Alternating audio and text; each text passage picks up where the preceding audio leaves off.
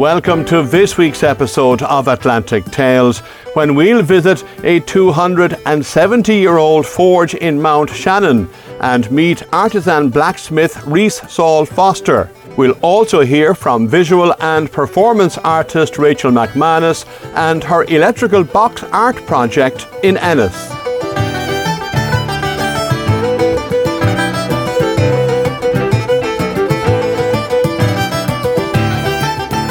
Rachel MacManus is a visual and performance artist originally from Dublin. She's married to a Clare man, but before moving to the county almost 10 years ago, she lived in Cork for a time, as well as in Canada and the United States. Rachel also worked in the fitness industry and ran her own gym. It was hard work, and she eventually gave it up to pursue her passion for art. I decided I wanted to go back to what I had originally worked at, which was art, and I had been thinking about it for a long time, and when I look back I could see why all the signs were there. Like, I had this big industrial strength training gym full of paintings on the walls. I mean, I think it was, when I look back I realise the signs were there. But I went back and did a master's starting in 2016 for 3 years. I did an online master's because I wasn't in a position to attend one physically due to family commitments. And that was a really good kickstart to get back into contemporary art again. Then I finished that and went straight into COVID. So that was another education then, learning how to, trying to get jobs and make money in the middle of COVID when no one could go anywhere, obviously, as you know. And I don't know any artists who weren't hugely challenged at that time, you know, as were many facets of people. So I learned a lot during that, and I did get work. I mean, all of my work was cancelled and I had to start again. I had work lined up, I had shows lined up, I had stuff going on, and it all got cancelled immediately. So I had to start again. But what it did kickstart for me was my performance work, and I work as a performance artist as well, and that really helped me work within the small parameters that we were allowed and try out new ideas and things. But visually, since moving to Ennis, we first lived in Ennis town, and I would walk around a lot when I could, if I had to go anywhere, because for me the novelty of not having to get in the car and go was lovely. So I would walk around. So I got to know the town very much on an outsider's terms. I didn't know anyone, but that really suited me because I could interact as and when I wished, without, like my husband, he only goes down the street and he meets someone whose auntie's sister's cousin he used to play GAA with, you know, that kind of way. I've noticed a lot of people leave here and come back from Ennis. I see it in my kids' school as well. A lot of people there, they went to that school and then they went away and then they come back and send their kids there. I find that interesting because where I am in Dublin that doesn't happen as much. But before you went working full-time in the fitness industry, had you tried to work as an artist? I had. Or at what point were you actually working as an artist and changed tack? Yeah, I went to NCAD when I left school. I got into NCAD with my first try, and the significance of that is it wasn't an easy college to get into. It's a small college. At the time when I went there, it's the only place in Ireland you could get a degree, so it had some prestige, I suppose. I got in the first time, which, being the type of 18-year-old I was, made me value it less, because I was like, sure, got in there. And what I really wanted to do was law, but I didn't even get, I'd say, a quarter of the points I needed for that. So I deferred going to UCD to do arts, and I went to NCAD for a year. And NCAD was an interesting place. All the creatives go there, all the creatives. So you had this mix, this wonderful mix of really people who you could see had grown up on the outskirts because they didn't really have friends and they were the oddballs, but they were highly, highly talented. And then you had like fiercely ambitious people who had maybe spent 3 years repeatedly submitting and trying to get in there and then trying again. So it was an interesting environment. I did graphic design in college, and I did that because there's a work ethic in my family where you work. And the only degree there was possibility of getting a job in an NCAD at that time was either graphic design or potentially maybe industrial design. Looking back, I should have done fine art, but in fine art you went straight into most of them. It was generally accepted you'd have to go on the dole, and I wasn't going doing that. So I figured I could get a graphic design degree, get a job in graphic design, and paint, and draw, which was my main love, around that. Now, as it turned out, I did get some design jobs. I was no good at it. I'm very good at drawing, very bad at design. I used to have to bring my work to my friend's design shop to get him to fix it for me. For any commissions I got, any work I got. And I did that for about 2 years working freelance after I left college, and then I went to New York. And when I was in New York, I worked in various bars and did various small design jobs which brought me up to September the 11th. And I stayed in New York for, I think, 3 or 4 more months after September the 11th. And then I came home and I retrained as a fitness instructor, thinking I would do that part-time because I was also working as an illustrator of children's educational books at the time to pay my way.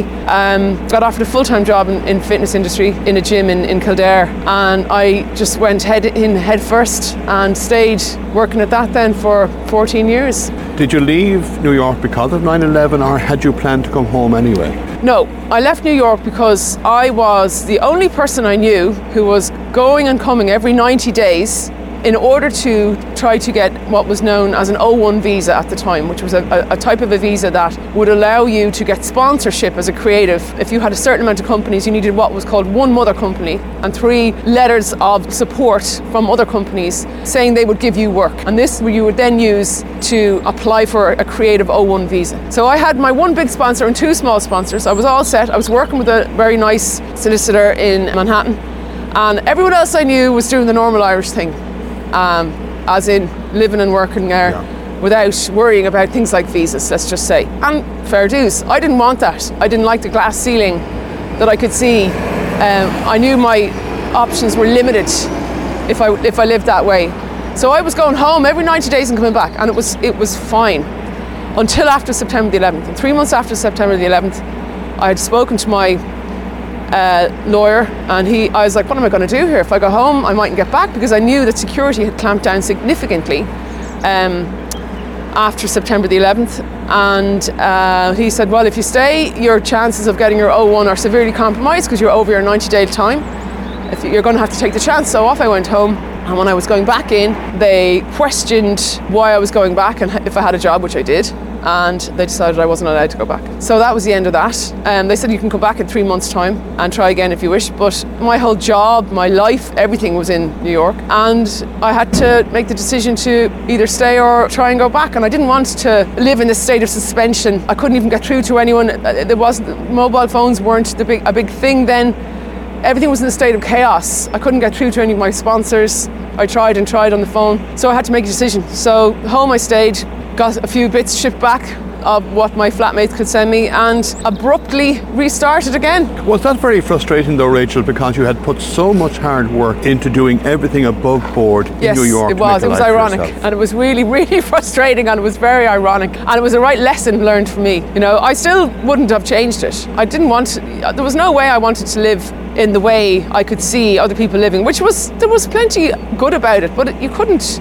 If anything happened to you, if you got an accident, everywhere you went where we lived in Queens, you'd see posters for benefits for people who'd had an accident who couldn't afford the insurance because they were illegal. Like, that's just, for me, you see, I was coming from the benefit from having grown up in a middle-class house where I was like, I want to live in a way where I can hold up my head and be open about what I do and not be scared of any recriminations because I'm not legally supposed to be here, you know? And I didn't see how I could ever progress professionally if I was in a situation where I was relying on other people to kind of protect me. So I didn't want to live in that way. So I wouldn't change the way I did it. I had an incredible time there for 2.5 years, and I learned a lot. And the biggest problem I had coming home wasn't getting work. It was how slow people walked on the street.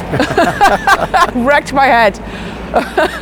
Going back to when you were younger and in school and at home, was there art at home? Was there anybody in the house who was artistic? And at what point in your life as a child or teenager did you start getting into being creative? Yeah, there was art at home. My mum is artistic. I have memories of being very small. She used to paint murals on the wall of the house, and very 70s vibes of, I remember big orange, quite geometric murals, and she used to do things like paint Mr. Men on the walls and stuff. So she was highly creative. She never kind of formalised it or acknowledged it, but it was there. We accepted it. And I was always drawing. I could draw from an early age. I remember being in school and my work being put on the wall and being known as the one who could draw. But drawing's like anything. You can, yes, I can draw, but you also, it's like, I'm sure you've interviewed athletes, if you don't work at it, you won't get any better. So being able to do it doesn't mean that you can utilise it to the extent, I work at it every day. Every day I draw. So it's like a practice. So I was always drawing. I always drew in school, and I always did art, and it was a source of great, I wouldn't say it's a redeeming factor, but it was redemptive and it was cathartic because it helped me. I felt like I was good at something. And that affects your identity growing up. you know. So I wasn't very good at sport. I was always good at talking, but I was not good at. You need to be good at talking in school. You know what I mean? You need to be able to hold your own. But I wasn't. So I suppose it was something I identified with very much so, and was part of who I was growing up. So even though you went into the arts for a time, or working in the arts, and going into a completely different job, did you always think you'd come back to the arts? No. Did you always hope that even? No, I didn't. I loved working as a fitness instructor, but things change as you get older, and I loved the fitness industry, but I also found it to be very, I learned a lot of really important lessons there, and I worked for myself for so many years. I had jobs and then I'd leave and work for myself again, and the fitness industry was very educational, because you'd have young ones going and doing a 3-week course and saying, oh, I'm a personal trainer now. You know, then you'd be there with your own 8 years of experience. You'd have people coming into you going, oh, well, I think I worked with such and such a person, and you would know that they'd have very little experience. I knew other trainers who would get annoyed by that, but I'd be like, well, that's up to you to show what you can do and not worry about what other people can do. So it's kind of like the same, and I use all the skills I learned in the fitness industry in my art career. I have a much thicker skin. I am a way more objective about failure or rejection. If I apply for things, which I do all the time, and I don't get stuff, you have to remember that the people who assessed your work don't know you and have their own set of a framework that they have to adhere to, and it's never a personal thing. The art world is I would liken it to many, many, many fish in a small pond with a few crumbs. So you have to be wily and you have to be clever if you want to make any sort of money. Like, if you want to actually make a career out of it, it's not easy financially. So Rachel, in your art life nowadays, what are you doing most of the time? I know you have the arts in terms of painting, but also performance art. I'm actually doing, probably at this present time, Pat, it's 70% visual and 30% performance. But that goes up and down, that fluctuates depending on what's going on. And one feeds the other, very much so. They feed each other. I'm trying to finish a project at the moment, a visual project, and it's taken me way longer than I planned, I have to be honest, but it's really, really engaging work. I applied last year to get funding to make 12 portraits of, I suppose you would call them, Clare-based community shapers. And I use that terminology because they're of various ages. Most of the people who are painting are 70 plus in years of age, and I've got 12 people. I did so by getting a newspaper article written about it, and going on the radio, going on Clare FM, and asking people to come forward who would like to partake in the project, because GDPR is a delicate thing and you have to make sure that people are fully aware of what they are agreeing to. But the reason I wanted to do this is because it goes back to the walking around Ennis and getting used to the streets and getting to know Ennis on my own terms, and I just felt like Ennis was absolutely crying out for some street art. Now, there was already some street art when I came here, and fair dues to the work that was here. I love street art, and I love the democracy of street art because it's for everyone, and everyone and anyone can see it and can engage with it on their own terms. Whether you are small or big or old or young, or can speak English or can't speak English, whatever your economic means are, you're able to engage with it because it's in front of you. That's really important to me. It's not in a white cube, it's not inaccessible behind a door where people might be intimidated to go in, it's there. I love putting work in quirky places where people just come across it, can choose to engage with it if they wish or not. In general, you get a hugely positive reaction. Sometimes you don't, which is also part and parcel of working outside. But these 12 people, I'm interested in what happens to people when they get older. They tend sometimes to kind of disappear and become less visible. And I like highlighting ordinariness as well. And I think sometimes ordinary lives can be the most interesting ones. So far I've done 7 of these portraits. I've got 5 more to go. Maths aren't my strong point, I'm an artist. And it's been really interesting painting them. So I visited each person, I made a drawings of them, then I will use that to scale them up into a stencil. Then I'll cut the stencil out and I will fit it to the electrical box that I've chosen. I'm working with Clare County Council, who kindly supplied me with the electrical boxes, which means they're all quite low down and quite close to people on the street. So it's quite intimate work. It's not up high on a wall, it's low down in front of you. So it makes it very, very different in terms of your audience who sees it. But where did the idea for this particular project first come from? I like painting old people, and they're much more interesting. Their faces are so much more interesting. They have a different ideology about what's important than younger people. You can see how they've spent their time, and you can see their opinions on their faces a lot more than younger people. Also, I spent some time when I first came to Ennis. I went to I went to a nursing home just purely off my own bat and asked if I could make some portraits of the residents. Molam nursing home in Drumbigle, and I had a wonderful time doing that. And then I did a similar project in St. Joseph's, and I would just go in and sit down and work with one of the people who was there. The staff had compiled a list because some of the people were up for it. Some of the other people I drew would have been nominated by a family member, so which would mean I would go in to draw them and they'd be like, no, I don't want my portrait done, I would go, fair enough, I'm not doing it, even if your family says they want it done of you. If you don't want it, I wouldn't do it. Other people would have said yes, and then they would have forgotten and would have fallen asleep or something. But it was brilliant. For me, it was just so interesting, and I heard stories that I would not have heard had I not been there about the way people lived 50, 60 years ago and what they'd been through and the hardship, and I don't think nowadays people would be able for what was normal then. I suppose every generation says that. I find the way people age, I'm very interested in people, what people look like and how they hold themselves and how they walk and how they move. Like, I will follow someone down the street if I think they're interesting to look at, and I'll always be doing something I shouldn't do, which is taking pictures of people. And the reason I can get away with that now is because everyone has their phone on them all the time and is looking at it. So I can discreetly take pictures, which I do delete after, because I'm so interested in how people engage with the world and what they look like and how they hold themselves. So I would happily spend, like, one of my favourite places to go and sit in a shopping centre and watch people walk past or sit or stand, and the way men stand as opposed to women, the way women hold themselves and the way men take up more space and the way women can be sometimes slightly apologetic in how they move. So interesting. So, and the way kids move in a free way that we lose as we get older. So I'm just endlessly interested in how people move and stand. And I'm interested socially in how older people tend to retreat from the forefront of what's around us visibly as they get older. And I wanted to kind of reinsert some of the older people from Ennis and Clare back into the open so that they, in their own way, could re-engage with the public in a kind of slightly passive but also in a quite a quirky, joyful way. So that's kind of what it's about. We'll walk down, Rachel, if we can have a look, and thank you first of all for coming out. -3 degrees. Oh, no bother. Yeah, well, as I say, it's not raining, so... But exactly. So the weather, does that affect... Dominates my work. Of course. You're working on a project. Well, the particular element of the project is here at the top of O'Connell Street. So this is number 7 of 12. Who are you working on here today, so Rachel? This particular person is called Bernie, and she lives in Ennis. And I met with her before Christmas, and she graciously had me into her house, and we had a great laugh, and I made some drawings of her, and that's what I used to base the portrait on. I took photographs of her as reference, but I will make a drawing, and the drawing will be my basis for the portraits.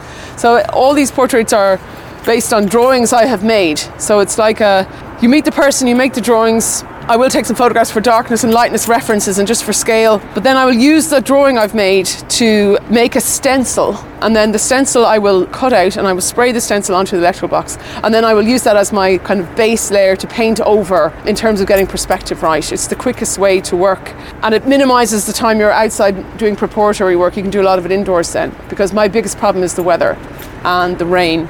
If you're painting on a wall, for example, I did a lot of painting last summer, and I managed to get it all done despite the rain, because I was painting on walls, and walls are porous and the paint soaks into the walls quite quickly. So even if you have a light shower, you can usually continue working if you're working with spray paint. But if you're working on an electrical box, electrical boxes are not porous, they are made of metal, and the paint will slide straight off again if it rains, which I have learned to my detriment. So it's easier for you to sit on your lovely turquoise stool at -3 degrees than in the rain. Yes. Oh yeah, it's 100% because it's not raining. So when I saw the forecast for this week and last week, I was like, woohoo, I'll get at least 2 to 3 portraits done, because it's entirely dependent on the weather. Yeah.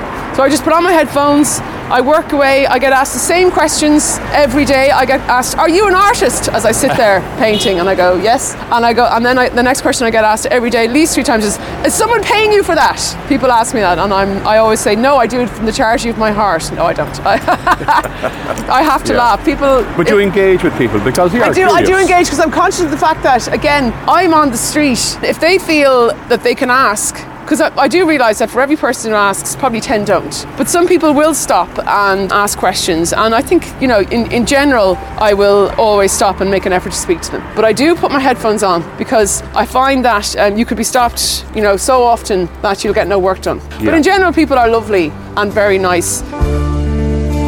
First time ever I saw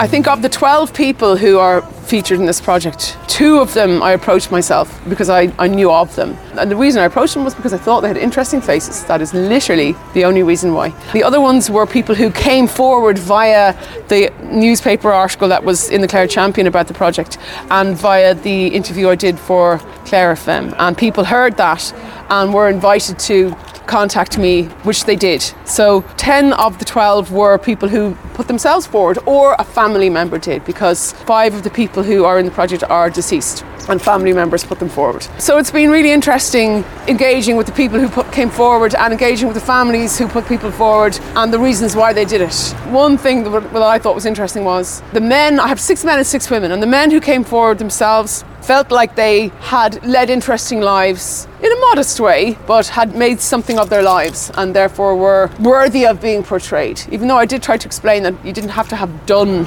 anything, as such, any feats of grandeur. And I anticipated, and I was right, that the women who came forward were universally concerned that they weren't interesting or useful or exciting enough to be in the project. And they were like, well, I'd like this done, but I don't know if I've had a very interesting life, or if I'm worth being on the walls. So, and it was kind of, to me, that's kind of significant in terms of the age profile of the people. When they grew up, a lot of women would have probably more so been housewives and less so maybe have had a career. Therefore, they didn't deem their lives to be that interesting. So I have a lovely cross-section of different people who've done different things in their lives. But as I said to them, what you might think interesting or not interesting, you might think your life isn't interesting. Other people might find it fascinating. So who's to say whose life was interesting or not? As far as I'm concerned, everyone's life is interesting. The people who've had their portraits done so far have been generally positive about it. There's always an element when you're making portraits of people, there's always an element that they won't like it. I had a situation several times in St. Joseph's Hospital, for example, when I made portraits of some of the residents and they declared that they looked too old in them. So I had to redo them, and fair enough. Yeah. They didn't like what I presented to them. I suppose the difference between a portrait and a photograph is a portrait is what someone sees of you and then how they choose to render what they see. It's very, very different from a photograph. A photograph is a photographic image of, the reflected light of someone. Whereas a portrait is an interpretation. That's how I would explain what a portrait is. It's a very, very different thing. So it's someone's visual interpretation of someone else. It is not a lifelike exact copy of someone. So there will be elements there that could be recognisable, perhaps, or maybe not. Yeah. And I have to really explain that to people so they understand that. But they are quite figurative, they are quite realistic, because that's the style I chose to work in. I have tried to be quite consistent with the style. All the portraits are done in black and white with a coloured background. I work in quite a graphic style, and that suits the medium of the acrylic outdoor paint I have to use on these steel electrical boxes. Like, it's not a kind of a soft, easy watercolory medium. It's quite a strong, opaque type of paint that you have to use. So you have to use it in a certain way. Like, I love driving down the street and then I'll see it in the evening and how it looks, and seeing how it looks at different times of the day. And I try to think about who I'm putting where in terms of the environment. Is it on a busy street? Is it on a quiet street? Is it down a lane? what portrait am I going to put there and how will it look and what colours will I use in terms of the surroundings and what's going to work there. So I try not to make it sit out like a sore thumb. I want it to kind of become part of the landscape as such. But I also want it to be visible and be there and be like, look, I'm here, I deserve to be here, I have the right to be here as well, if that kind of makes sense. Clare Arts have sponsored this work and they are wonderful, I have to say, shout out to them. I'm always going to Siobhan and Clare Arts with madcap ideas and she's very supportive and always has been and will do her utmost to try to facilitate my mental ideas. And so if I say, Siobhan, I want to go and paint, you know, all these portraits of people in Ennis, she will sit down and talk about the practicalities of what's involved in that and remind me about GDPR and get me to properly kind of think it through. So she's a great support to me and a lot of other artists. I think street art works for them when done properly because they get a lovely response from the community because it's an immediate, tangible outcome for them. And the agreement I have with them is that I will keep maintenance of the work for a 2-year period. I mean, I've worked now that's 3 to 4 years old in Ennis and it's still holding up really well. It's lovely to go around and see it. I've learned if you use good quality materials, the work should last. Yes, work has been vandalised.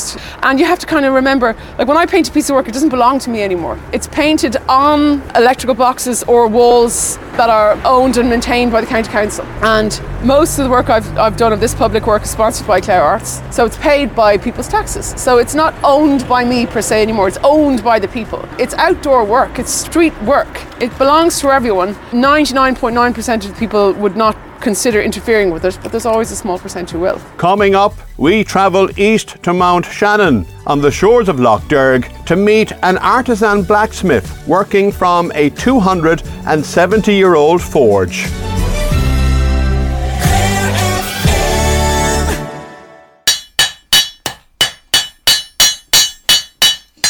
Welcome back to Atlantic Tales. Already today we spent a morning on the streets of Ennis with artist Rachel MacManus. Next we travel east to the picturesque lakeside village of Mountshannon.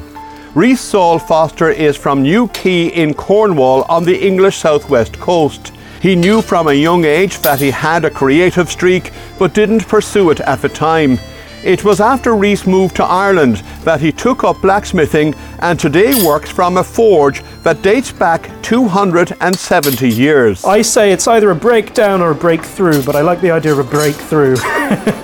It sounds a lot nicer. But I got into it after a difficult period in my life. Absolutely fell in love with it, was quite good at it. I'd always liked the idea of blacksmithing because I liked the use of all of the elements, the fire, the coal, the water and the bellows, and I'm blessed enough to work in a 270-year-old forge where I have a choice of working with bellows, which are 100 years old themselves, from France originally. Blacksmithing at home in Cornwall, is that something that happened in your town or your area, or had that tradition died out? Unfortunately, a lot of Cornish tradition has died out. I wasn't able to ever study my own language.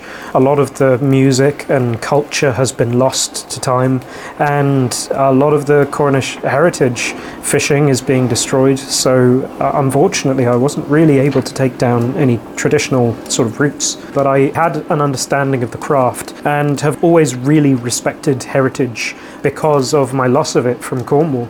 That really spurred me on to understand loads of different heritage crafts. I originally went into stonemasonry in Ireland when I moved because I wanted to understand some of the heritage craft, and I didn't know whether I'd be able to be involved with blacksmithing at all until I found out about a college in Limerick in Capamore, which does free courses for a year for 2 days a week. But why that particular course then? It's hard to place exactly why I did it. It really called out to me. Sorry to sound fluffy. It really called out to me and felt like it chose me as much as I chose it. It was something that I thought I needed to do, something I really felt drawn to do, and inevitably something that I've picked up and now have quite a following on my own Instagram. Yes, you're very active on social media, particularly on Instagram, and your passion comes out in that because you're always smiling, always laughing, always enjoying it. Tell me then, Reece, about this building here. This has a lot of history. There's history oozing out of the walls here. incredible amounts of history. There's stories from so many people in the town that I couldn't even list all of them, but some of them are of people dipping their hands and feet in the water trough to get rid of warts. There was children who are now the elderly folk around the town who remember leaning on the windowsill of the forge, chatting to Tom Lyons in the morning as he shoed horses. There's stories as well of people from other countries visiting whilst Tom was working here at the time, and he'd be shoeing horses and people would be amazed because they'd never seen hot shoeing before or shoeing a horse before. And they'd go up to the town and they'd come back and they'd see Tom Lyons cutting somebody's hair. So it was this hugely social hub within the town where people would visit, come along, find out what events are going on, where the turf fields are being cut next. There's a huge amount of social and community-led sort of focus on the forge. Not just that, but I remember being told that they found pikes or pike heads from the back of the forge from when the Irish would have risen up against the British in World War II for conscription. And historically, people would have made pikes and it would have been very frowned upon and there would be a lot of punishment for it. But they found the pike heads at the back of the forge where possibly they would have made them to fight against the British. And how did you become aware of the building? Because if you drive past it, it looks like a normal cottage. But there's much more to it than that. Sure, well, I have a bit of a nose for buildings. As a stonemason, I'd be looking around for stone walls and I'd look at old buildings and I'd look and I started asking questions about this building originally about 2 years ago. What is that? And people would tell me it's a forge, an old forge. But I didn't know much at the time.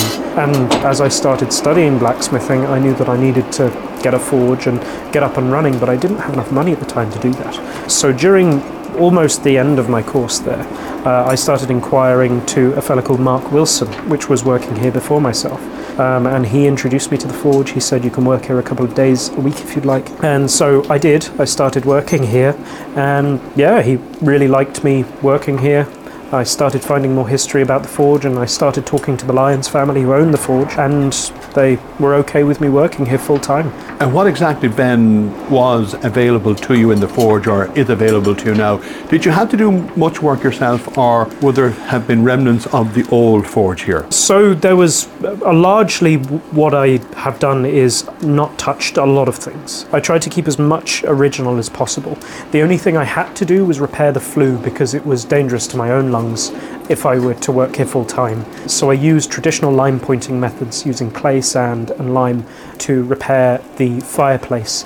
And soon enough I'll be working with Clare Heritage Council.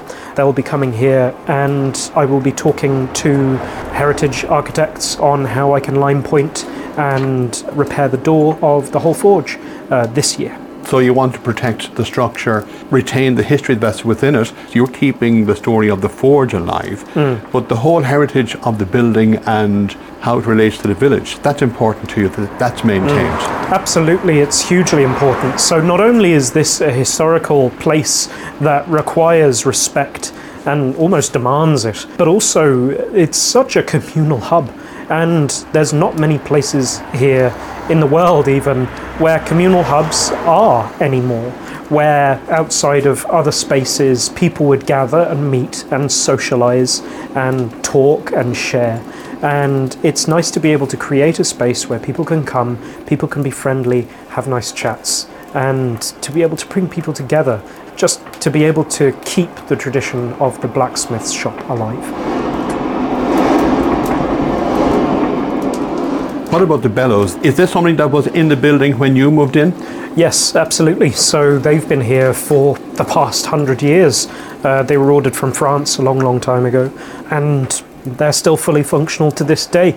They've been patched up a lot. I've patched a few holes up myself, and there's a few at the back which are repaired with old boots, cowboy boots. So in and of itself, the bellows, even though it has history, has even more history with its own repairs. In the back of the fireplace, I'm just after spotting what looks Yes. like either a little glass door or a glass window. What's that? That's interesting. So there's a fire door back there that was placed in there so the smoke didn't go into the other room. But originally, when the forge was being used, it would be used to make cartwheels as well as shoe horses. And so that hole there was to pass long, elongated bits of metal through to be able to feed it into the fire and bend it and shape it to whichever way the blacksmith needed from another person on the other side of the wall. Moving in here then, Reece, yourself, some equipment available to you, but what did you have to do then to get your work underway? So I've been very gifted in that I have very generous people around me who've been willing and able to support me to the best of their ability. Mark Wilson, for instance, lended me hammers that I've been using at the very beginning. A friend of mine, Gwillem, who I'm going to be doing a box iron hammer project with, forged me my first hammer, my first blacksmith hammer that was a gift to me. The tongs that I use are tongs that I forged myself or with friends, and the other tools available to me, the anvil and the fire, were already here. So really the most the blacksmith needs are tongs, a hammer and an anvil, and with that the blacksmith can make his own tools. And I've started making my own tools. So for instance, I made this pair of pliers. It's a box joint pliers, which is a very difficult thing to do as a blacksmith.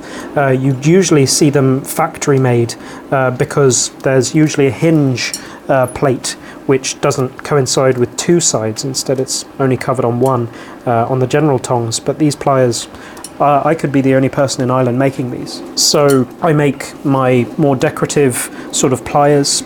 I've started to make hammers. I'd like to start making axes.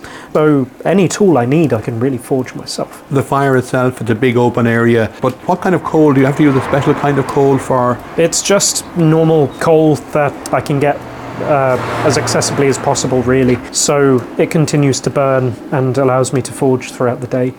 Something that won't spark is best. Something that'll sort of keep on going with the bellows, and the bellows are fantastic. They end up like filling up very, very quickly, especially since I've fixed them, and the fire gets going in no time. And as long as I'm pulling the bellows, the fire will continue to burn. And what kind of heat are you getting, or what kind of heat do you need for the work you're doing? Oh, it really depends on the job I'm doing. So if I'm making a hammer, I need to get the metal white hot if it's bog iron. So you're looking at 1,200, 1,300. Smaller jobs, I can go lower. So it entirely depends from job to job and piece to piece. You want to be working with different colors at different times. So with finishing a project, you'd be working with reds and greys. With shaping a project, you'd be working with oranges. With forging and shaping, you'd be working with yellows and whites. And with fire welding, which is a specific technique to us blacksmiths, you'd be working with white, wet and sparkling.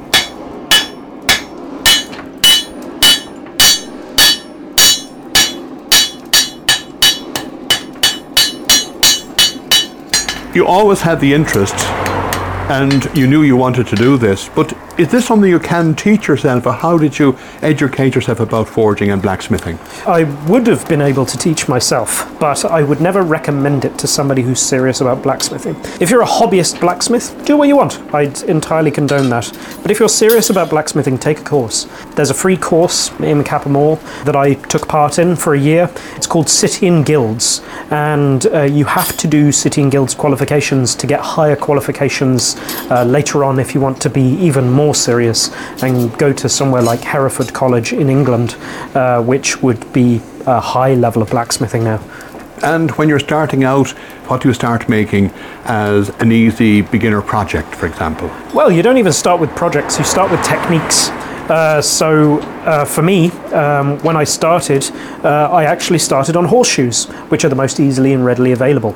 So what I did was I got horseshoes, I learned how to straighten metal, and then I learned how to shape it. So first I learned how to shape it into a rectangle, then I learned how to shape it into an accurate square bar within the millimeter, and then later on I learned how to make round bar as accurately as possible within the millimeter. And then once you start understanding that, you start understanding how to do that with a rectangle bar. So you start making points, you start making diamond tapers, you start making round points, and you start really learning the intricacies of what the material wants to do. You're making hammers, you've made your own thongs, The pliers as well. What's the plan for the future then? Will you make items on request, or do you have a plan? So currently I'm gaining incredible traction on my social media, and I make jewellery pieces, I make copper coffee scoops, I make loads of different items. So I sell smaller items of jewellery at the moment from what I can make, and then later on I might take commissions. But at the moment I'm going viral on social media, so I have no time to take commissions at all. So part of what you're doing, of course, is retaining the heritage, the history of this particular forge, telling the story, but you have to make a living. Is that the plan, to make this your full-time job? Well, this is my full-time job. This is my business being Saul Forged. I've focused on creating this as part of my life.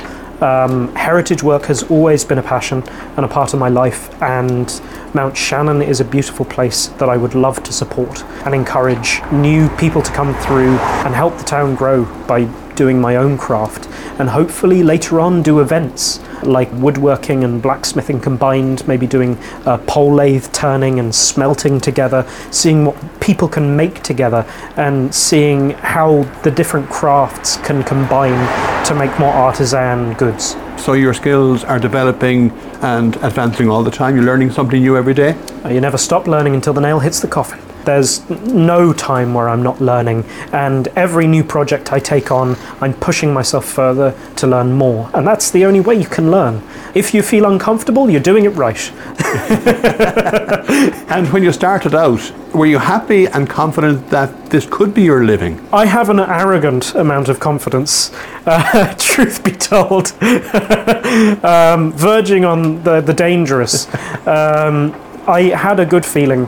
And I was always told by my gran, do what you love, not what you slave to, you know, and my gran, being one of my biggest sort of mentors in my life, has given me a multitude of different sayings which have lasted me throughout my whole life. And so I did. I focused on what I loved. I focused on what I was passionate about. And I'm here now, able to make a living out of something I love. And how important is it to you, Reece, that you're doing what you love in a building full of history rather than a shed at the back of the house? Well, I mean, it's working in what is an absolute haven to me versus working in a shed, which I would still do. Like I was going down that path, but this is multitudes better. It's a dream for blacksmiths to be able to work in a place like this. And I don't take it lightly when I say that it is an absolute privilege working here in the forge, and for Austin Lyons to be able to give me the privilege, and for Mark Wilson to be able to guide me here, it has been an invaluable gift that I will always be grateful for. And working with fire on a morning where it was -3 or -4, that must have been cozy. Ah, well, you think it's cozy, but my hands were freezing. Now, imagine working in a forge with metal. All of that metal gets cold. So I walk in the morning, my tongs are cold, my tools are cold, my handles are cold. The only thing that needs to get warm is the fire, but even the fire's cold. So, so you start up the fire, but the fire only really generates heat up to about 1 meter, and then anything past that, it gets freezing. So I have to wrap up well and make sure that I don't get cold. So I've started bringing gloves. I have a nice warm hat, a thick jumper, and nice insulated work trousers to stay warm.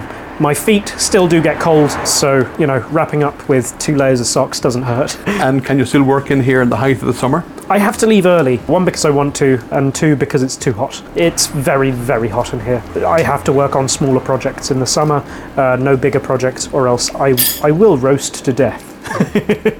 Coming up, we'll be back in Mountshannon with artisan blacksmith Reece Saul Foster, who not only loves history and heritage, but is also an award-winning storyteller.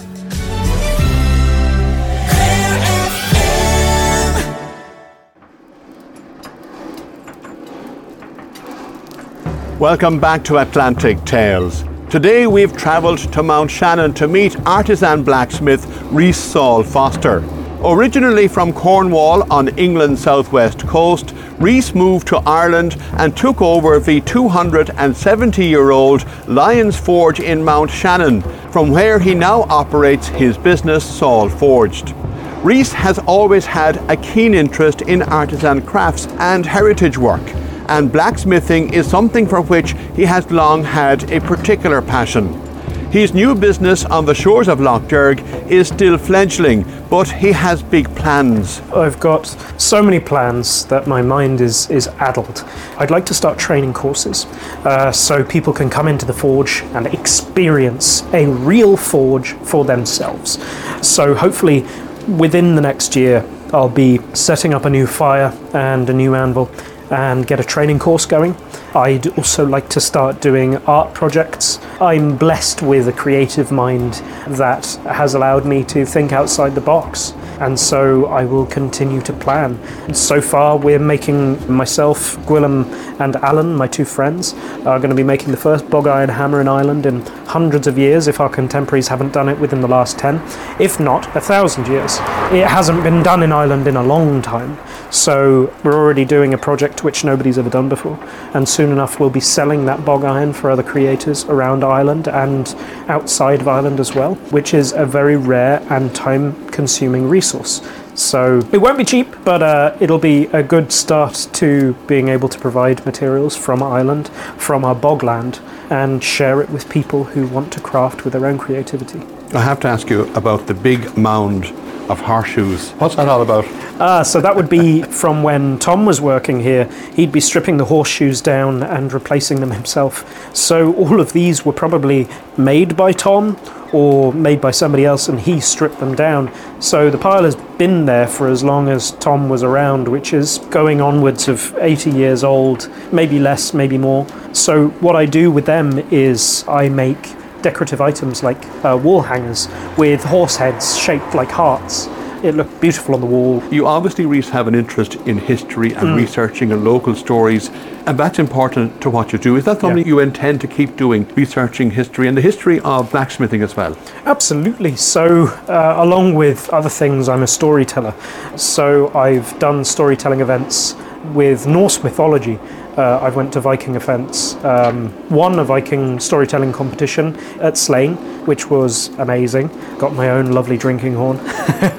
And yeah, so history's always been very interesting to me, and specifically mythology and the local history surrounding mythology. So, for instance, I've got a huge interest in blacksmithing, but also the effects that blacksmithing had in Ireland. So, as you might know, the other folk are afraid of iron. Now, I never knew much about this, but I learnt recently that apparently all blacksmiths are cursed because they took iron without asking the land, and that iron was a really sort of bad thing to strip from the land.